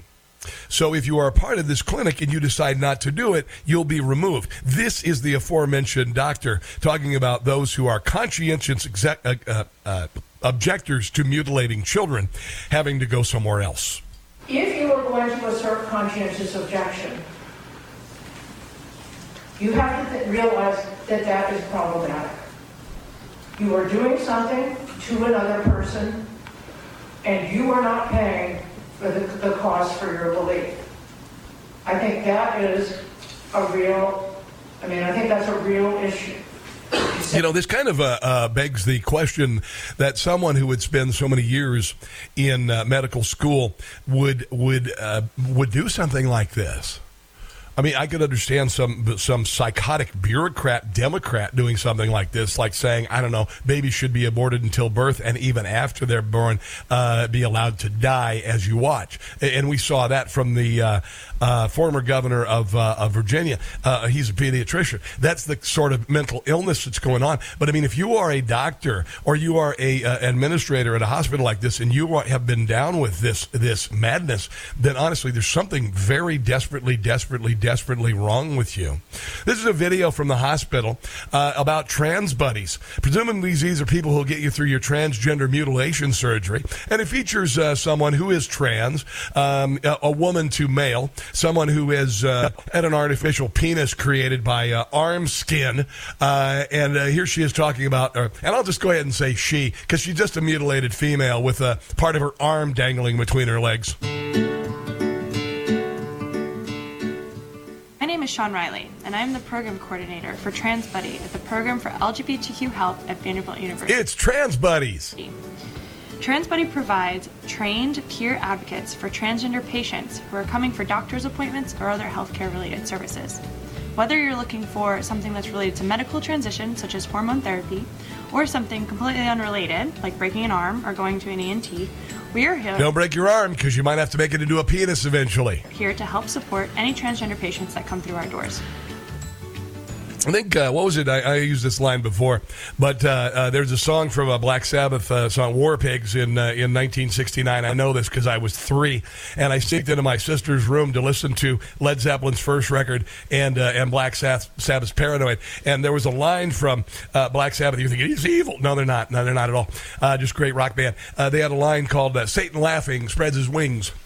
You got to imagine if they're, Satan is down there looking up. He is laughing and spreading his wings right now, because this is amazing. Absolutely amazing. Here are some, this is an organization called WPATH. WPATH is the path to having your penis removed to make a fake vagina, or having your breasts removed as a pubescent girl to become a boy. Guidelines for breast removal. So when we talk about the WPATH guidelines, so in order for our patients to really successfully undergo these surgeries, we do, again, follow these guidelines. So a lot of times it's for insurance purposes, but again, insurances kind of follow suit with the WPATH guidelines for the most part. So for any kind of top surgery, we do require top surgery and bottom surgery. I have several people in my life who've had breasts removed because of breast cancer. I imagine they have a little bit different thought on removing healthy breast tissue from a girl. I've got a little more on this. Your calls are welcome at 800-922-6680. This has to end now. The response from human beings has to be so overwhelming that these institutions immediately cease this. These insurance companies that reimburse for this immediately cease this. This is the Rob Carson Show.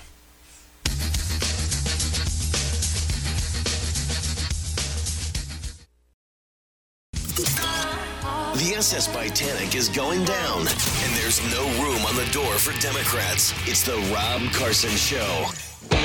Day of judgment, God is calling. Underneath the war pigs crawling, begging mercies for the sins. Satan laughing spreads his wings. Oh, Lord, yeah, there it is. I remember when I was in high school, and Rush, the music from the band Rush, and all this. It was satanic, right? And everybody's like, "You're going to be a Satan worshiper." I mean, the Church of Satan should be huge for teenage boys like me who listen to Black Sabbath. No, Satan's laughing spreads his wings when he sees chaos and destruction and the acceptance of evil. I'm not making this about proselytizing. Dear God, I wouldn't be in church, quoting Black Sabbath, but that's what we're seeing. That's what you're seeing when you allow hospitals to chemically castrate boys and mutilate little girls. What about all the people on the left? What about all the people who've talked about genital mutilation and female circumcision around the world? That's what you're doing to our kids, you idiots. My God in heaven, what have we become? Are you down with this? Are you down with any of this? All of this madness that Joe Biden standing in front of the Independence Hall 3 weeks ago with it bathed in red, saying that there's something going on. Things aren't right. Well, yeah, because you're doing it. And he painted Independence Hall red. Unbelievable. That Vanderbilt University has been doing gender transition on children. I heard Children's National Medical Center in Washington, D.C., where I did radiothons for years, is doing this. Dear God in heaven, if you are listening from Children's National, please refute this. Because otherwise, my belief in you as an institution goes down the drain.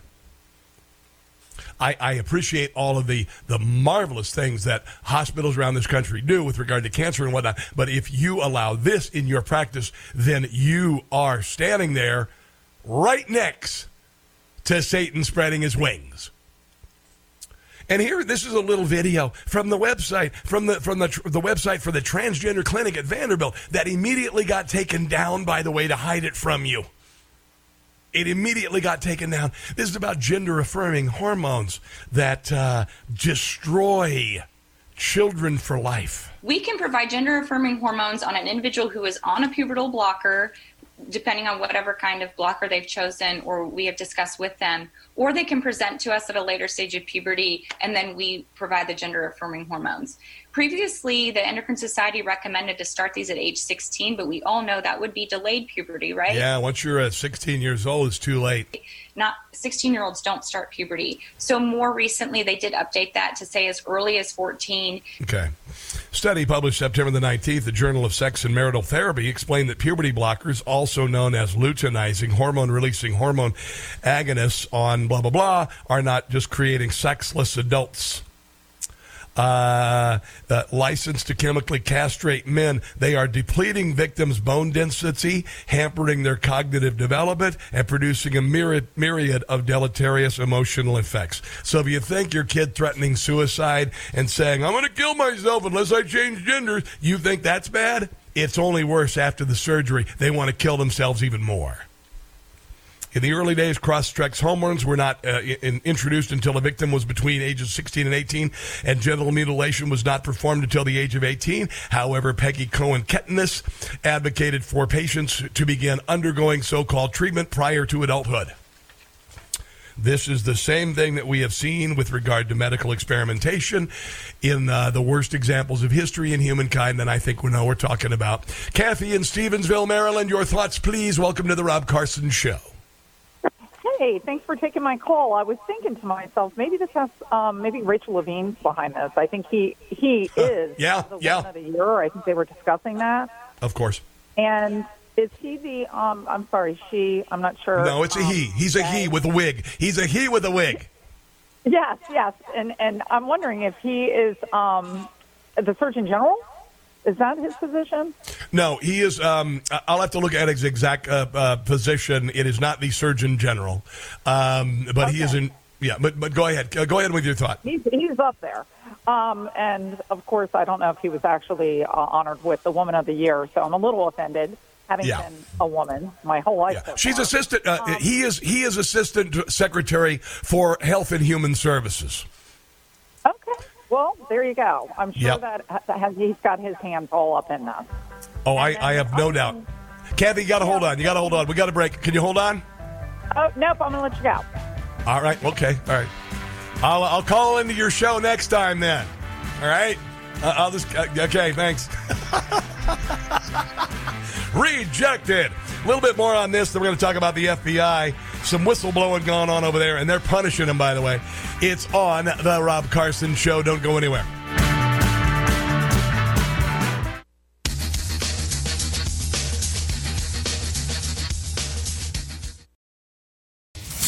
They impeached our president twice for nothing. The truth is simple, and it's right before our eyes. They raided his home. I don't know what to be concerned about. No one seems to. And they call us extremists and fascists for supporting him. Yeah, we're done with all that. It's the Rob Carson Show.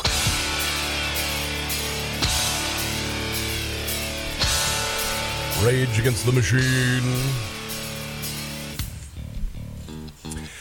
There's a movie in the 1950s called Invasion of the Body Snatchers. In the very end, there's a sane individual who has noticed that people were being replaced when they fell asleep. That's one of the conventions of a classic horror movie. They take the place where you're most secure and they make it terrifying. So the only place that you can escape, like, for instance, you're stressed and whatnot, what's going on in your life is to sleep. It is. I mean, it's where, but that, you know, when you look at what was it, Nightmare on Elm Street, and you have to sleep, and you're so terrified in life of falling asleep because you know you'll fall victim if you fall asleep, but your body cannot stay awake, and then you fall asleep and it's over. That's what happens in Invasion of the Body Snatchers. In the very end, this guy is running, and he's trying to tell everyone, you've got to stop before this takes over. You've got to stop, and he's running. And the people who have already become snatched and replaced, they are chasing him. And all of a sudden, the police officer who had been replaced, he goes, nah, just let him go. They'll think he's crazy. I've been using that analogy for a while. With regard to transgender surgery for children, I'm no longer the crazy guy. This, honestly, and if it takes a talk show host to do this, and I did this, I started on this a long time ago. Tucker did a big thing on it last night with Matt Walsh's news story.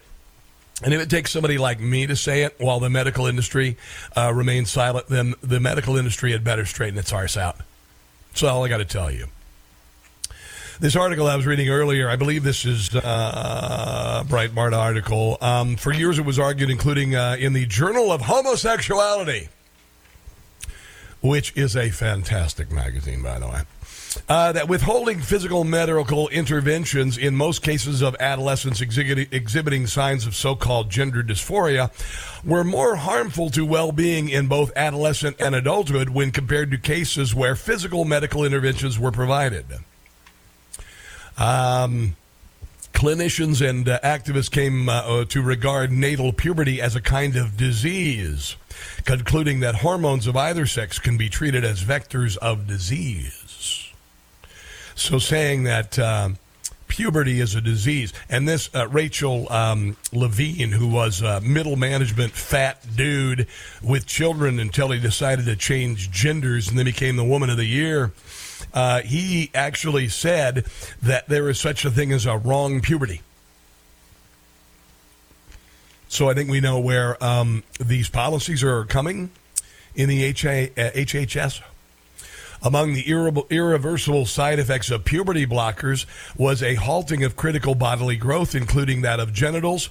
Upon the introduction of these hormones to men, the penis would cease to grow, and growth would not resume upon terminating treatment. Oprah Winfrey's network broadcast the documentary I Am Jazz, a family in transition in 2012, detailing how a young boy, Jared Jennings, was placed under puberty suppression at the age of 11, not long after his mother said, "You got to nip puberty in the bud." His mother is insane. There you go. Let's talk about the FBI, shall we?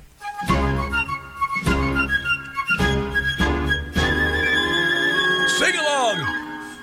Whistle blow at work about the Mar-a-Lago raid and drive the left berserk. Whistle blow at work.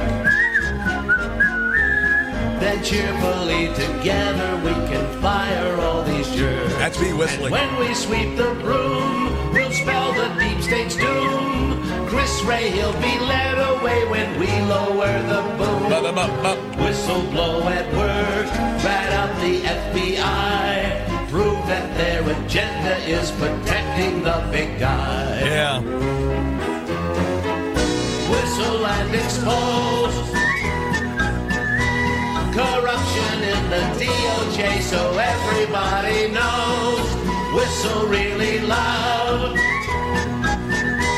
You whistle whistleblowers are so brave, you make our country proud. So, bombshell allegations by FBI Special Agent Steve Friend contained in a whistleblower complaint filed late Wednesday with the Department of Justice Inspector General reveal a politicized Washington, D.C. FBI field office cooking the books to exaggerate the threat of domestic terrorism and using an overzealous January 6th investigation to harass conservative Americans and violate their constitutional rights. This on the heels of rank-and-file FBI agents accusing the Biden administration of exaggerating the threat of white supremacists and pressuring agents to cook up domestic terrorist cases involving racist extremists, i.e. Merrick Garland going after parents at school board meetings, among other things.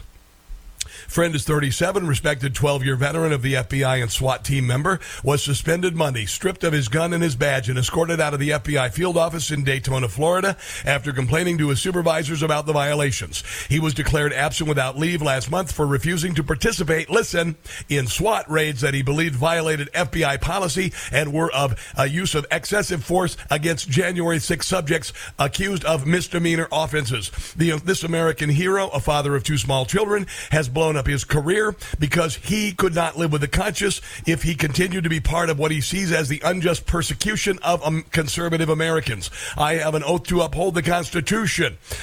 He was objecting to the August 24th raid on a January 6th subject in the Jacksonville, Florida area. I have a moral objection and want to be considered a conscientious objector. Friend who did not vote for Donald Trump in 2020 said he told his immediate boss that he believed the raid and the investigative process leading up to it violated FBI policy and the subject's right under the 6th Amendment to a fair trial and 8th Amendment right against cruel and unusual punishment. We need to storm the Bastille in Washington, D.C. and free the prisoners. I wish I were kidding. Friend lays out multiple violations of FBI policy involving J6 investigations, which he was involved. He was removed from active investigations into child sexual exploitation and human trafficking to work on January 6 cases from D.C. He was told domestic terrorism was a higher priority than child pornography, and as a result, he believes his child exploitation investigations were harmed. Among his allegations, the D.C. field office is manipulating FBI case management protocol, farming out J6 cases to field offices across the country to create a false impression that right-wing domestic violence is a widespread national problem. This explains Joe Biden's speech in front of the blood-red Constitution Hall in Philadelphia. FBI domestic terrorism cases being opened on innocent American citizens who were nowhere near the Capitol January the 6th based on anonymous tips to an FBI hotliner from Facebook spying on their messages. The FBI has post facto designated a grassy area outside of the Capitol as a restricted zone when it was not restricted on January 6, 2021, in order to widen the net of persecutions and prosecutions. The FBI intends to prosecute everyone, even peripherally associated with January 6, and another wave of J6 subjects are about to be referred to the FBI Daytona Beach Residence Agency for investigation and arrest. This is everything that I have said coming true. And you know why I know it? Because I have life experience, common sense, and research. The Jacksonville area was inundated with Guardian notifications, and the FBI agents were dispatched to conduct surveillance and knock on people's doors, including people who had not been in D.C. January the 6th or who had been to the Trump rally that day but did not go inside of the Capitol. Here is Miranda Devine of the New York Post talking about this brave whistleblowing officer who is now being persecuted against the law by the FBI. Well, I learned that Stephen Friend, FBI special agent still serving, who was suspended on Monday, is an American hero. He had the dream job. He's been with the FBI for 12 years. He's a SWAT team member. But he just could not live with his conscience after he was dragged off these very important child porn, child exploitation, human trafficking investigations. Which, by the way, is going on wholesale across the border. And there are some allegations that Hunter Biden's laptop had some underage people involved. He was working on and put on these really bogus January 6 cases that just serve to, I guess, back up the rhetoric that we're hearing from the White House that domestic terrorism is the worst threat to America since... Yeah, white supremacy is almost non-existent. It always has been, unless you're considering Democrats who created the KKK and are the party of slavery and Jim Crow. It's the Civil War. And so he could see from on the ground how the FBI Washington field office was manipulating these cases. You see why Joe Biden and the FBI and Merrick Garland started saying absurd things about white supremacists in the country being the biggest threat? Do you see, that was the setup. And then it segued into Trump supporters, which I said it was going to do, and now it's blatantly obvious. To try and expand and pretend that the problem was bigger than it was.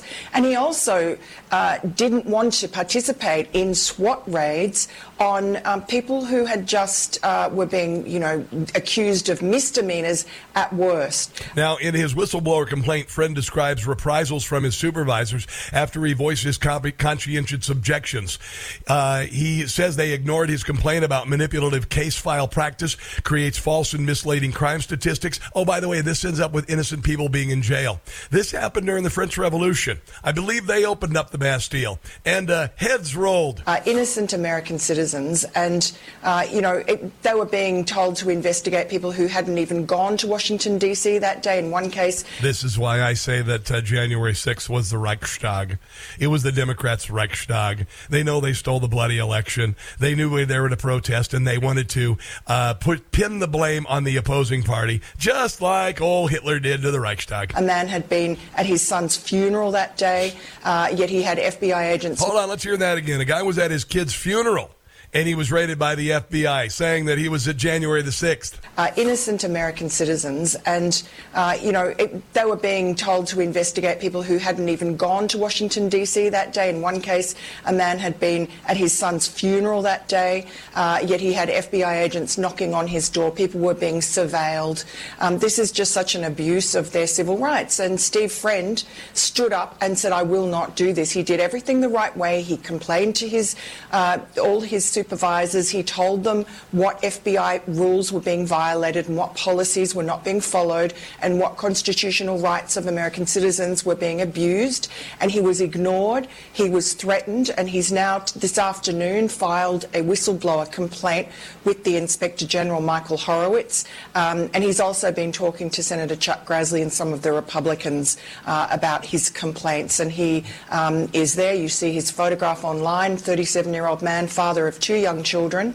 It took a lot of courage to do this at great risk to himself and blowing up a career he loved. Now, the supervisory senior resident agent, Greg Frederico, told him of his whistleblowing complaint that he'd be better off just to call in sick rather than voice his objection and threaten reprisal indirectly by asking how long he saw himself continuing to work for the FBI. 4 days later, Friend was summoned to Jacksonville to meet his next level bosses, Assistant Special Agents in Charge Colt Morkowski and Sean Ryan, about his refusal to join the SWAT raid. He told him about his concerns over the irregular case handling of J6 matters that he believed were in violation of a legal rule known as Brady that requires prosecutors to disclose evidence that would exonerate a defendant. They asked if he believed that any J6 rioters committed crimes, and he replied, some of the people who entered the Capitol committed crimes, but others were innocent. I elaborated that I believe some innocent individuals had been unjustly prosecuted, convicted, and sentenced. Markovsky then asked Friend if J6 rioters who killed police officers should be prosecuted, even though no such thing happened. It didn't happen. When Friend pointed out that no police officers were killed on January the 6th, Markovsky told him he was being a bad teammate. Figuratively blow up the FBI, reinvent it, fire everyone in charge who precipitated this nonsense. When we're done firing them, indict them, prosecute them, arrest them, jail them, put them in the January 6th Bastille in solitary confinement for a couple years, just like they did the January 6th protesters. That's just a start. Let's take a break. You are listening to The Rob Carson Show.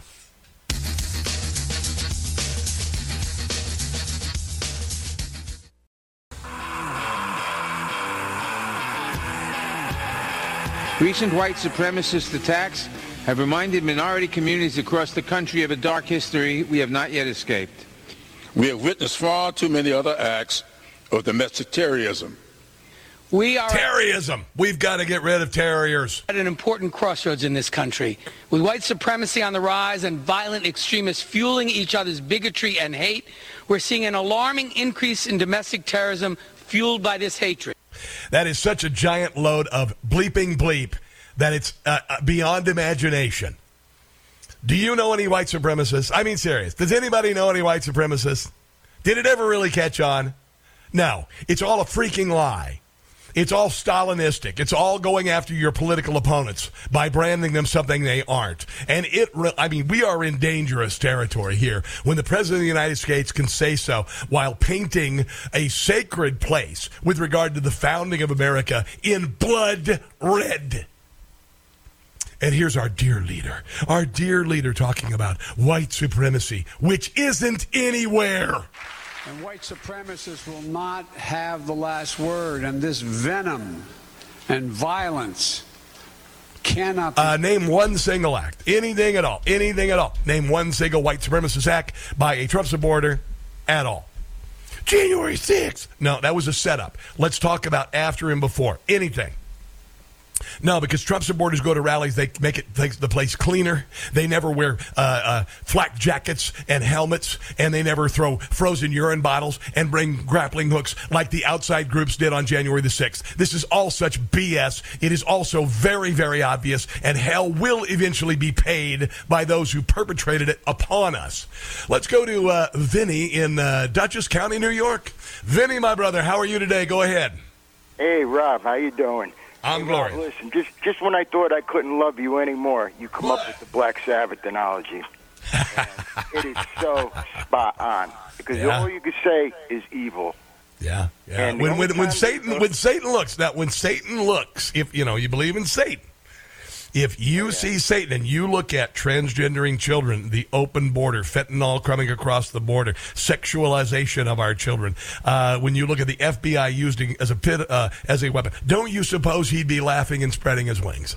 Absolutely, he's rejoicing. I mean, when things don't make sense, there's always something very dark behind it, and so that's it's. I listen to the radio every day. I can't believe what the hell I'm listening to.